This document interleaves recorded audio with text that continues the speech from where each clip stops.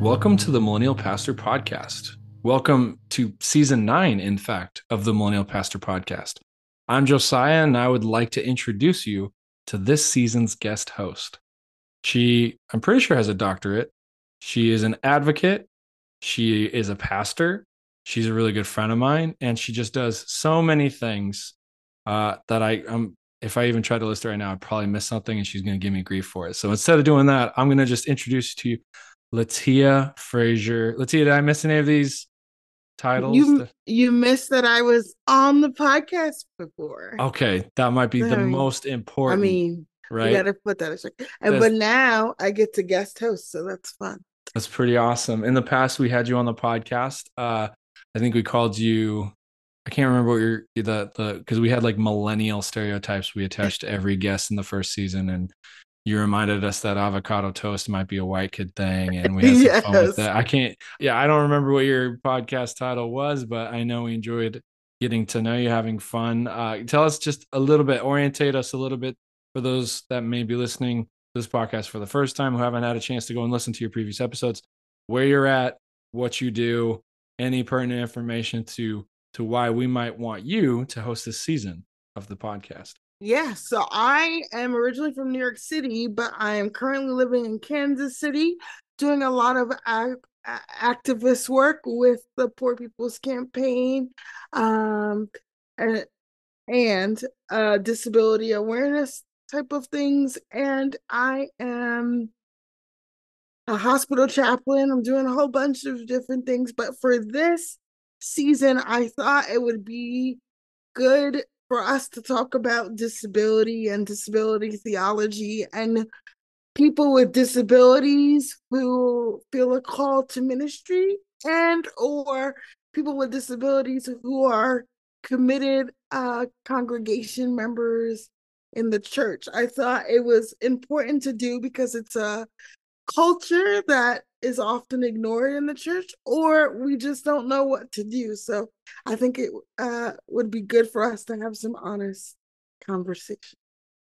I met Letiah through a mentoring program for young millennial Nazarene pastors, and we became very good friends. And quickly, I got to know Letiah and her sense of humor and all sorts of fun stuff. And she gave me grief because I basically like told her a dad joke as one of the first things I told her about how our names are basically the same because the last three letters shared between our names. And then she said, "Yeah, we're basically twins." But that therein lied like the comedic, "Oh, she's hilarious," because we're not twins. I mean, I will probably post a picture of us on social media so you can compare how we are not twins and how great that statement was.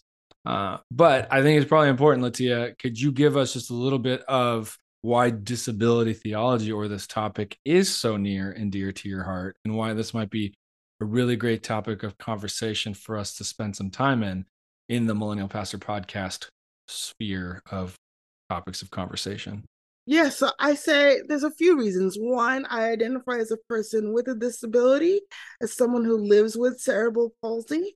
I am an ordained pastor within the Nazarene denomination, and I just I don't even know. Besides that, like I we mean don't have that to put that that more, but that yeah. that might be enough by itself, right there, right? I And mean, then I think too, I did my doctoral dissertation on understanding disability as more than a diagnosis, but a culture. And one of the things I noticed is I looked in our handy dandy Church of the Nazarene manual, and I, looked for words like disabled, disability, handicapped, which is not a word we should use, but just because I know that it might be in there. And the only times I saw that word was to say that we believe people with disabilities are made in the image of God. So that's a check. But the other times that word was encountered, it was for pastors who, for some reason, become disabled and there's like clauses in there for offering medical care and support if and when possible, which is amazing. And for pastors who become disabled to have a path toward retirement, which is also important. What was missing was a theology or a statement or an affirmation of folks with disabilities being called into ministry. And so I wanted to challenge that, to look at that and call us to explore that a little bit. And the same is true in our, because folks sometimes do the course of study if they don't go to seminary. And the only time I saw the word disability or handicapped was in the section about multiculturalism, like understanding that we all come from different cultures, and that might cause some fear at first in people. So they recognize, probably not meaning to, that people with disabilities are a culture, and that sometimes people with disabilities are feared, which I thought was an interesting way to frame people with disabilities. I mean, sometimes I might be afraid of you, but it has nothing to do with your disability, right? Like, there's a whole other topic of conversation. But for the same loving reason, I would say, I'm fearful of my wife very occasionally because I just have a big mouth and I say dumb stuff sometimes, and sometimes people need to put me back in my place. However, there's a history here that I think we need to touch on. And I do think we touch on it in one of the episodes that our guests are going to hear. And spoiler alert, I will participate in some of this stuff, even though I've handed over guest hosting responsibilities to Letiah. And maybe we can unpack that later on in this introductory interview. But tell me a little bit about what happened in the 90s with, I can't remember the acronym. What was Yeah, the so the ADA, the Americans with Disabilities Act, which was passed 32, almost 33 years ago, um, July 26, 1990. But part of that was to sort of the Emancipation Proclamation for folks with disabilities, allowing for access in all arenas of society. And yet the church, capital C, was one of the ones, if not the only ones, who lobbied against having to implement it, citing like financial liability and liabilities in general. And the church won. So that is something that folks within the disability community are very aware of. And as I was going through my doctoral program, a lot of my friends said to me, why would I want to be a part of an institution that actively lobbied against me existing in that space? Yeah, making sure that you don't have to be charitable to a subset of the population is generally a bad way to make them feel welcomed, right? In Yeah. your circles. Like, if you actually want me here, maybe don't do that. So that's an interesting history that I was unaware of, very naive to. There's other things. Maybe we can touch on this a little bit. There's other things that I was clearly unaware of, and you actually invited me to be part of these conversations to some extent. And you call it you call it what did you call it, ableism, or yeah. Yeah, so I said, would Josiah, would you be willing to be the ableist person in this conversation? Be willing to ask the questions that maybe perhaps some of the listeners would want to know, but like are scared to ask.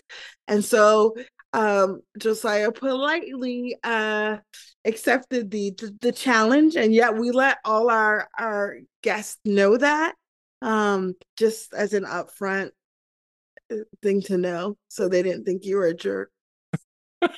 And half the time they're like, well, that was really, really nice. I'm like, I actually don't want to be rude. Like, I'm trying to ask questions thoughtfully. And I think one of the first episodes that will air, it was simply like, can we even talk to you if we don't know you about your disability? Like, how do I even approach talking to folks about this? And, the response and the reaction and sort of the coaching was really both instructive and eye-opening. Like, oh yeah, that makes a lot of sense. Why didn't I even think about that? Some of it's sort of no-brainer stuff, but as someone, I'm just going to speak as a person without a disability, without a physical disability, right? Without any diagnosed disability, like, I don't really think about that stuff. Like it's not even on my radar. And even to the point of the history of the Americans with Disabilities Act, like that's just not been a thing that's been on my radar whatsoever.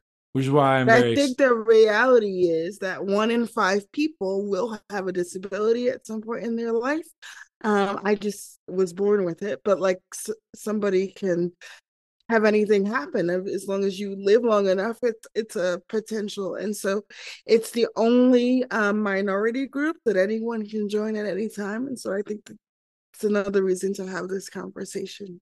which is wild. That's wild to think about. Is like at any moment, it could something could happen. You could have an accident. You could have some sort of thing happen, and you might become part of a minority group you were not a part of the day before. Yep. And to So that, I would say, like, not that I want anybody to get in an accident or have health things, but I would say, like, welcome, come on over. that Yes. your life because here's the ableist take on it, right? Your life isn't over, right? Because a lot of folks would think, oh, my life's over because I'm in a wheelchair, my life's over because I can't do this anymore, my life's over. Like actually, because you ask some questions of all of our guests. You talk about this thing called disability theology. I don't know how much of that you want to tease out right now, but I'm sure one of the questions I'm thinking of that you've asked most of our Okay. guests. Like it's surprising some of the answers I was not expecting. But how much can you tell us about what your questions are for some of our guests, what the guests are who we are even asking these questions of, and what our listeners can expect with you at the helm with this season all about disability? Yeah, so most of the folks are in some way connected to ministry. So a pastor or a lay leader. And then there are a few that are committed folks that are attenders at church. And I did that on purpose because I think we need to hear both sides of that, like not just the folks for whom this conversation is at the forefront because they're in the ministry, because they're pastors, but to also highlight those in your congregation who do go to church who have disabilities. Some of the questions I asked, and I remember sending it over to you, Josiah, and some of them you were like, what does that even mean? And two, like, of course, would be some of like the magic pill one is what I'm thinking about, which is often asked of folks with disabilities, which I knew that, and I knew that people would have some answer to that already formed in their mind. So the question is simply something like, if a magic pill was created that then allowed for folks with disabilities not to have their disability, would they take it? So that's one. Yeah. Which I had my assumptions on what some of those answers would be, and I was surprised. But you also talk disability theology, and the first time I was ever even exposed to what I would call like the first I guess my first like theological thought about disabilities was because of you. We were walking into a coffee shop or something like that, and you paused and you looked at me like, "Oh, it's about to happen." I'm like, what's about to happen? What's going down? Like it was like Oklahoma City or wherever we were at. I'm like, I don't know what goes on in Oklahoma. Like I'm a West Coast kid. Like, is it a tornado? Or is we're about to be locked down, right? It's a tornado, but the skies were blue, so I was just tripping. Like, what's going on? He's like, okay, it didn't happen. I'm like, what didn't happen?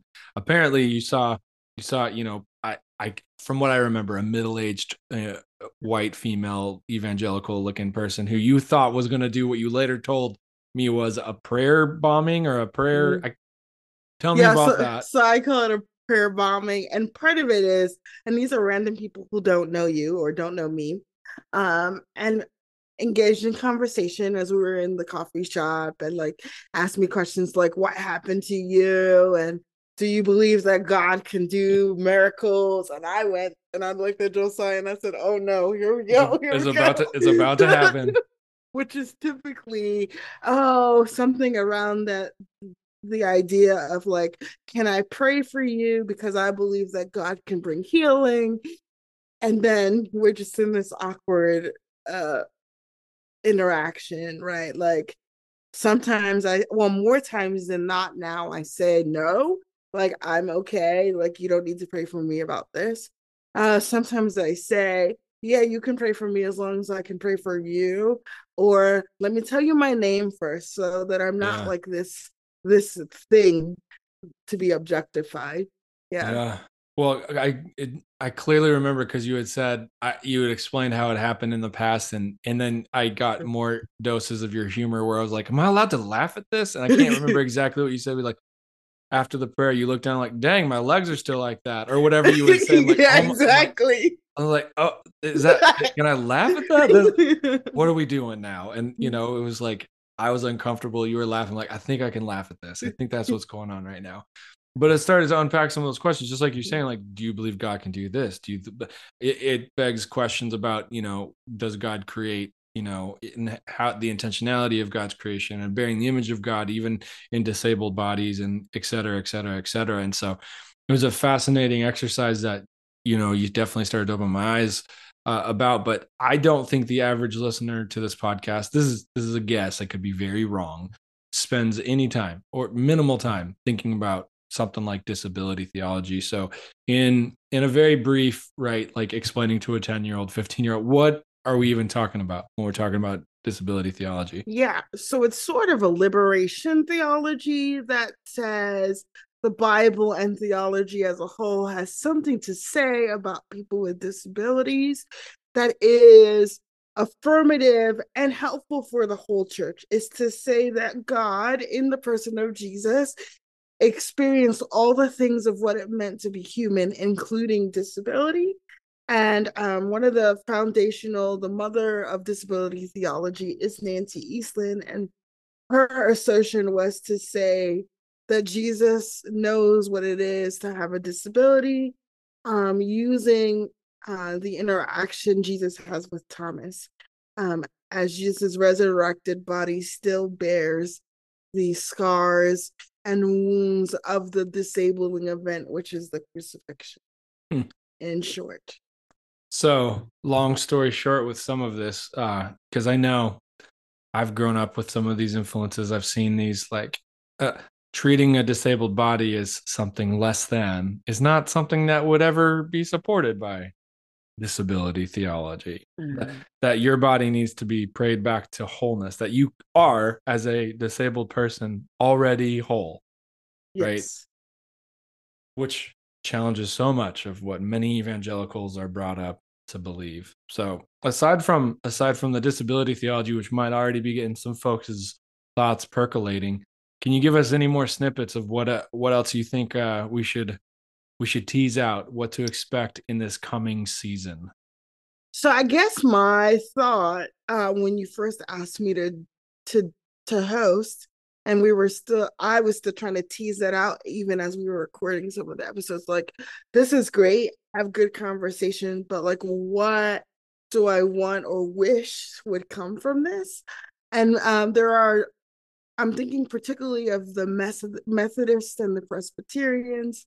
They have committees or something in their structure that has a um, person that's really in charge of, responsible for making sure that ministers that have disabilities that are called into the ministry feel supported. And that, yeah, so maybe that's my hope for the Church of the Nazarene, is that folks with disabilities won't feel afraid to identify that way. Like for me, mine is very visible, so you know have to think about that. But but for those for whom you can pass, unless there's a situation where you can't, to understand that disability is something to be proud of, and that we can support our ministers with disabilities, with education for those who are doing ministry board interviews, those sorts of things too. And at this point, we've interviewed the majority of the guests that we have, and just to remind our listeners, this this has become a theme this year. Not all of them are Nazarene, even, or Nazarene pastor, or pastors in general. And so it is interesting. We do hear from other denominational traditions about how they sort of handle organizationally, governmentally, this discussion about disabilities within the Church Catholic or within their own denomination. Because in the Nazarene Church, we don't really have anything like that. Like the de facto the de facto disability person to go to talk to about this stuff is you, right? Like in some ways, like Yeah, and then there's a neurodivergent uh group as well. And then some within the disability community identify with that label, neurodivergent, and there are some who don't. And so that's why I think it would be good to have something that would encompass all of those things. well, and I'm sure you would say this yourself, but I'll say it for you. It's not easy to even become a pastor if you have a disability in the first place, and you're probably not going to be looked at for some of the normal pastoral roles in part because of having a disability. Yeah, So, I think biblically, right? So it's looking at our the way we understand the scriptural narrative around people with disabilities. So if you look at the Old Testament, if you read it in a way, you can read it in a way that says folks with disabilities can't and shouldn't be pastors. Um, when yet that's not actually what it says. And you can read the healing narratives in a way that sometimes that dehumanize folks with disabilities. So I think visually, which is what the Old Testament narratives actually say, that there were priests who had disabilities, but they weren't able to do the right upfront roles, not because they were not capable of it, but because the folks could not deal with that visual representation or had in their mind wrap their mind around having a priest that had some visible disability, like a withered hand, as what like the scripture would say. So they did more of the behind the scenes roles, while the folks that didn't appear to have anything visible were able to do the priestly duties.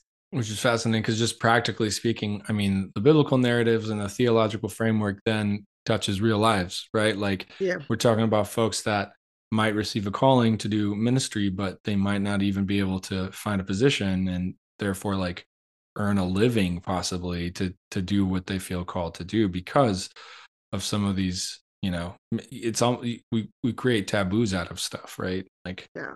that's just what it seems to come down to. So And while I know I'm very clear about my call to ministry, and I'm very clear that because of my disability, and I would say because it's an intersectional thing for me, the fact that I'm a woman and that I'm African American also adds some challenge to that. But I think the first thing that folks notice when they encounter me is my disability, hmm. and then the fact that I'm Black, and then the fact that I'm a woman. So I think that's the biggest challenge. Just in case someone doesn't have Google ready, define that word again, intersectionality. Can you tell us what that means real quick? Yeah, so it says that there are more than one marginalized identities that I I have or someone has that impacts their lives and how I can and do exist in society, right? So if I was just a person with a disability, but I'm a white man, which one of our guests will talk about that, right? That in every other way, except the fact that he uses a wheelchair, he has privileges that I don't. Hmm. So because of it's compounded basically. These issues Yes. compound one upon the next one. So Yeah. I think we joke in one episode if you ever need to borrow, my station in life, my white privilege, it's you can have it. It's fine. I Do don't know it. if I can rent that stuff out or not, But I but also think that lets me think about what does it mean to have mentors, right? So what does it mean to strategically mentor folks in general, but those with disabilities, so that those without disabilities, even like begin to look for whatever the signs are that someone with a disability might be called to ministry, in the same ways that we are taught to look for those without disabilities that God may be calling into ministry. Well, and there's a But fascinating thread that I think follows through most of the seasons of this podcast that binds it all together. And that's that we hope that from these stories that are shared, these interviews that are published, that institutions can be better equipped to help, right? The next generation pastor to do some of the things you're talking about, mentoring, to be prepared to have these conversations. And I think you ask most, at least the pastors that we've interviewed, what would you hope that a ministry, a credentialing board would be better prepared to ask you? What are things that you wish that they knew? What are things that you wish they didn't ask you? And that might be a really, really helpful thing for especially those in leadership roles to understand. But additionally, it's you ask most everybody, like, just tell us about the experiences you've had in the church itself, good and bad, and what that looks like. So overall, I think our hope on this podcast this season and seasons before it is always about just being transparent, talking about things that sometimes don't get talked about for the sake of hopefully the church's edification. But would you agree with that? I would, yeah. And I would say that there are similar threads throughout each person's story. Absolutely. How many guests do you think we're going to have? I'm putting you on the spot. Okay. Either 10 or 12. We're So, working on it. We yeah. should just like the past season, we should be able to release an episode every week.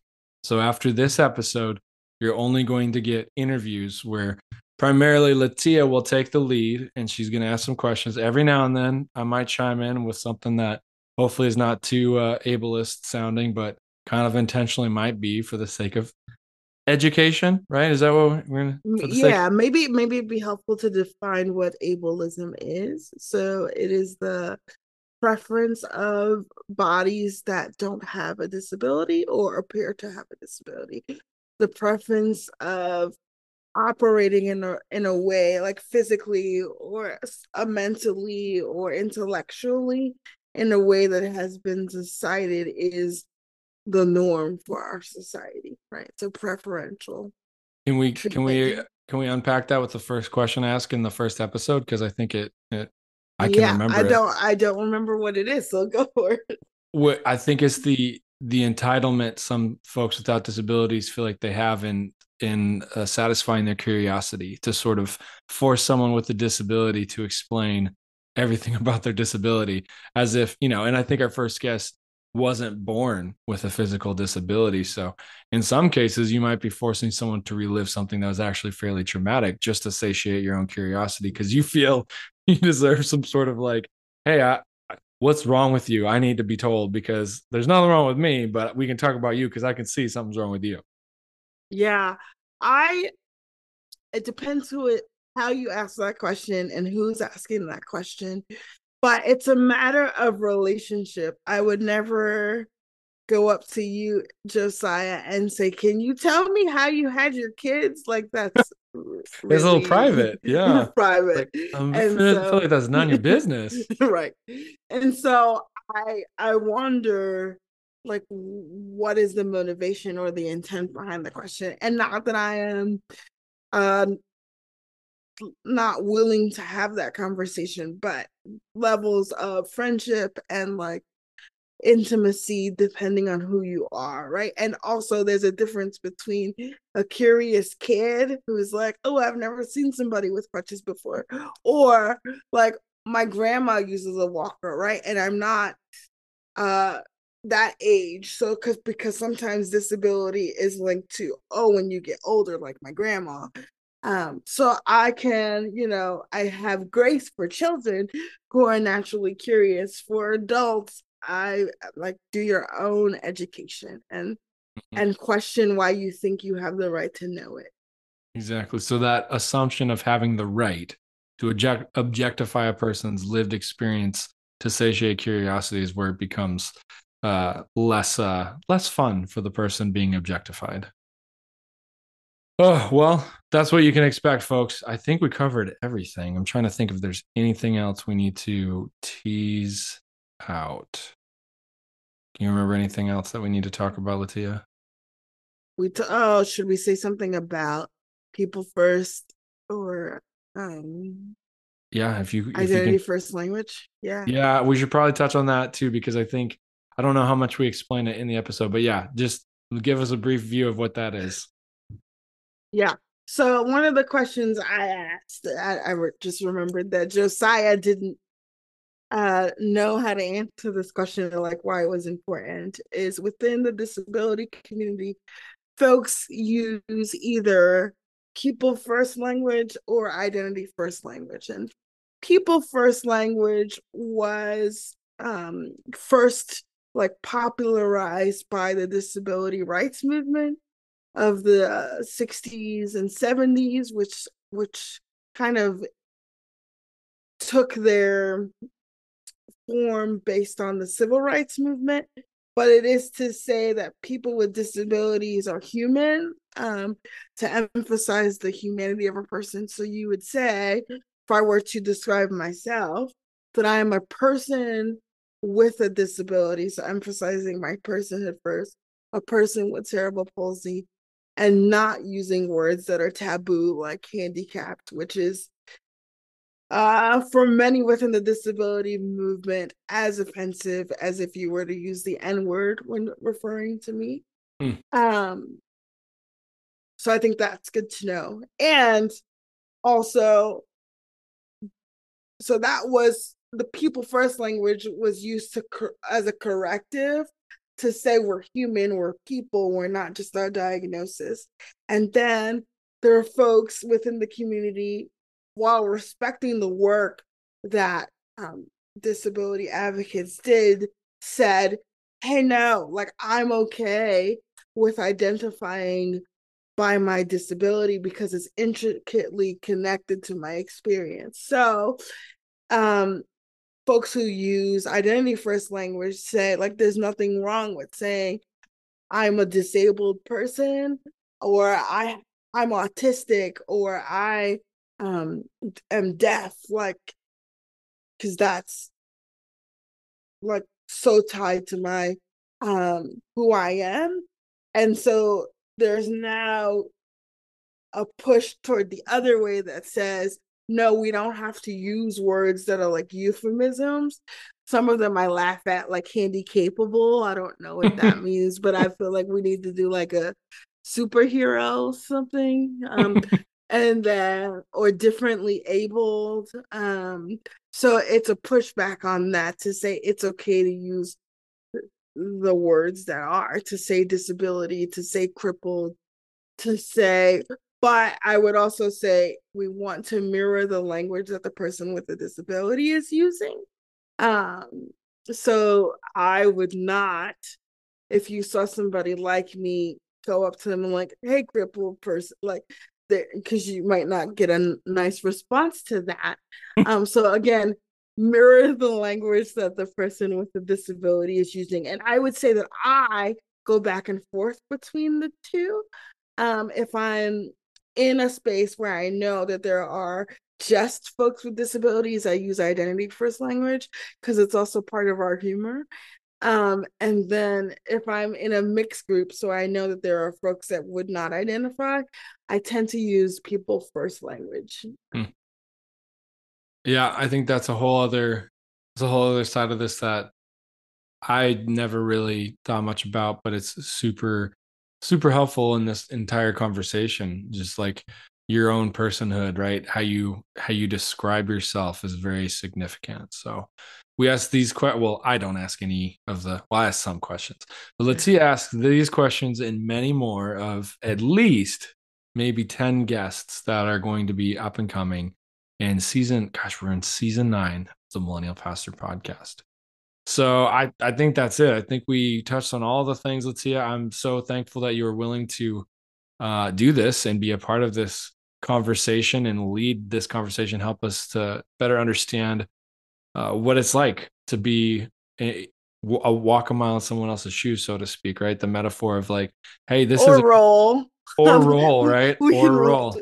Yes. See, there you go. Roll a mile in someone else's situation, but to just for the life of the church have a better understanding of what is going on when, gosh, like not so long ago, the church took a position to say, no, I don't want to spend any money building ramps to make it easier for folks that need to get in the building to get in the building, which is wild. And I think the only reason why it's sort of changing is because the our congregations are aging. So Yep, there's that. that's probably true.